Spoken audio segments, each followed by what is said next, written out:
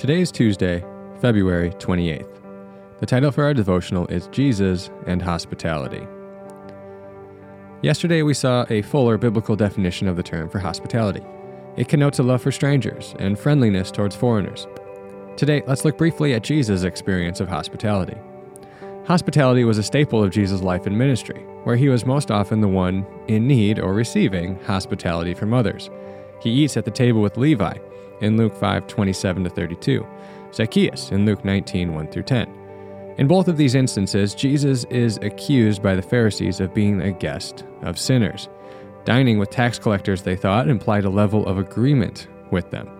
Jesus, however, dined with them as a part of his mission to bring them the gospel. In these meals, Jesus said some of the most memorable words. Let's read both of these stories in the Gospel of Luke. First, Luke 5:27-32. After this, Jesus went out and saw a tax collector by the name of Levi, sitting at his tax booth. "Follow me," Jesus said to him.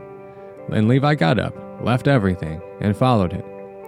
Then Levi held a great banquet for Jesus at his house, and a large crowd of tax collectors and others were eating with them. But the Pharisees and teachers of the law, who belonged to their sect, complained to his disciples, "Why do you eat and drink with tax collectors and sinners?" Jesus answered them, "It is not the healthy who need a doctor, but the sick. I have not come to call the righteous, but sinners to repentance." So that's Jesus' encounter with Levi and Levi's hospitality. Let's read about Zacchaeus and Jesus' encounter with him in Luke 19:1-10. Jesus entered Jericho and was passing through. A man was there by the name of Zacchaeus. He was a chief tax collector and was wealthy. He wanted to see who Jesus was, but because he was short, he could not see over the crowd. So he ran ahead and climbed a sycamore fig tree to see him, since Jesus was coming that way. When Jesus reached the spot, he looked up and said to him, "Zacchaeus, come down immediately. I must stay at your house today." So he came down at once and welcomed him gladly. All the people saw this and began to mutter, "He has gone to be the guest of a sinner." But Zacchaeus stood up and said to the Lord, "Look, Lord, here and now I give half of my possessions to the poor, and if I have cheated anybody out of anything, I will pay back 4 times the amount." Jesus said to him, "Today salvation has come to this house, because this man too is a son of Abraham. For the Son of Man came to seek and save the lost." Note in verse 9 that Jesus says of Zacchaeus, the chief tax collector and sinner, that he too is a son of Abraham. His faith in Jesus, as evidenced by his generosity and desire for restitution, has made him a child of the promise, a part of the family of God as well. We'll pick up on this theme more fully on Friday. Jesus also experienced the hospitality of Martha when she, quote, opened her home to him in Luke 10:38. Let's read the encounter in Luke 10:39-42. She had a sister called Mary, who sat at the Lord's feet listening to what he said. But Martha was distracted by all the preparations that had to be made. She came to him and asked, "Lord, don't you care that my sister has left me to do the work by myself? Tell her to help me." "Martha, Martha," the Lord answered, "you are worried and upset about many things, but few things are needed, or indeed only one. Mary has chosen what is better, and it will not be taken away from her."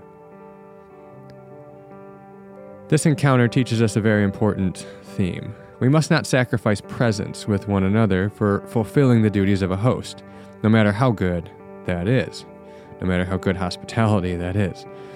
This is most relevant in our relationship with Jesus. Sitting at his feet and listening to him is always the better choice. Our busyness all too often gets in the way of this, even our busyness doing good things.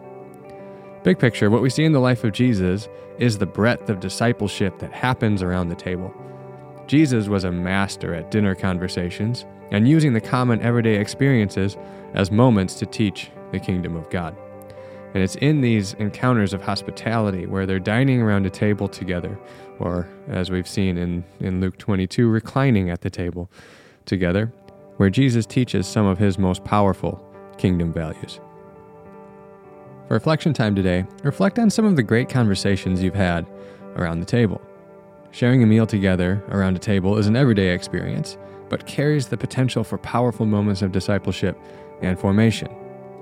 Remember, we are trying to move our concept of discipleship from the classroom to the home, and the table is a powerful symbol of differences. Consider how you can invest in others around the table. If you have children at home, how can you use these times around the table to instill kingdom values in them? How can you intentionally pursue discipleship with others in the church around the table? Reflect on these questions and maybe set a couple of goals of how you can pursue discipleship around the table together.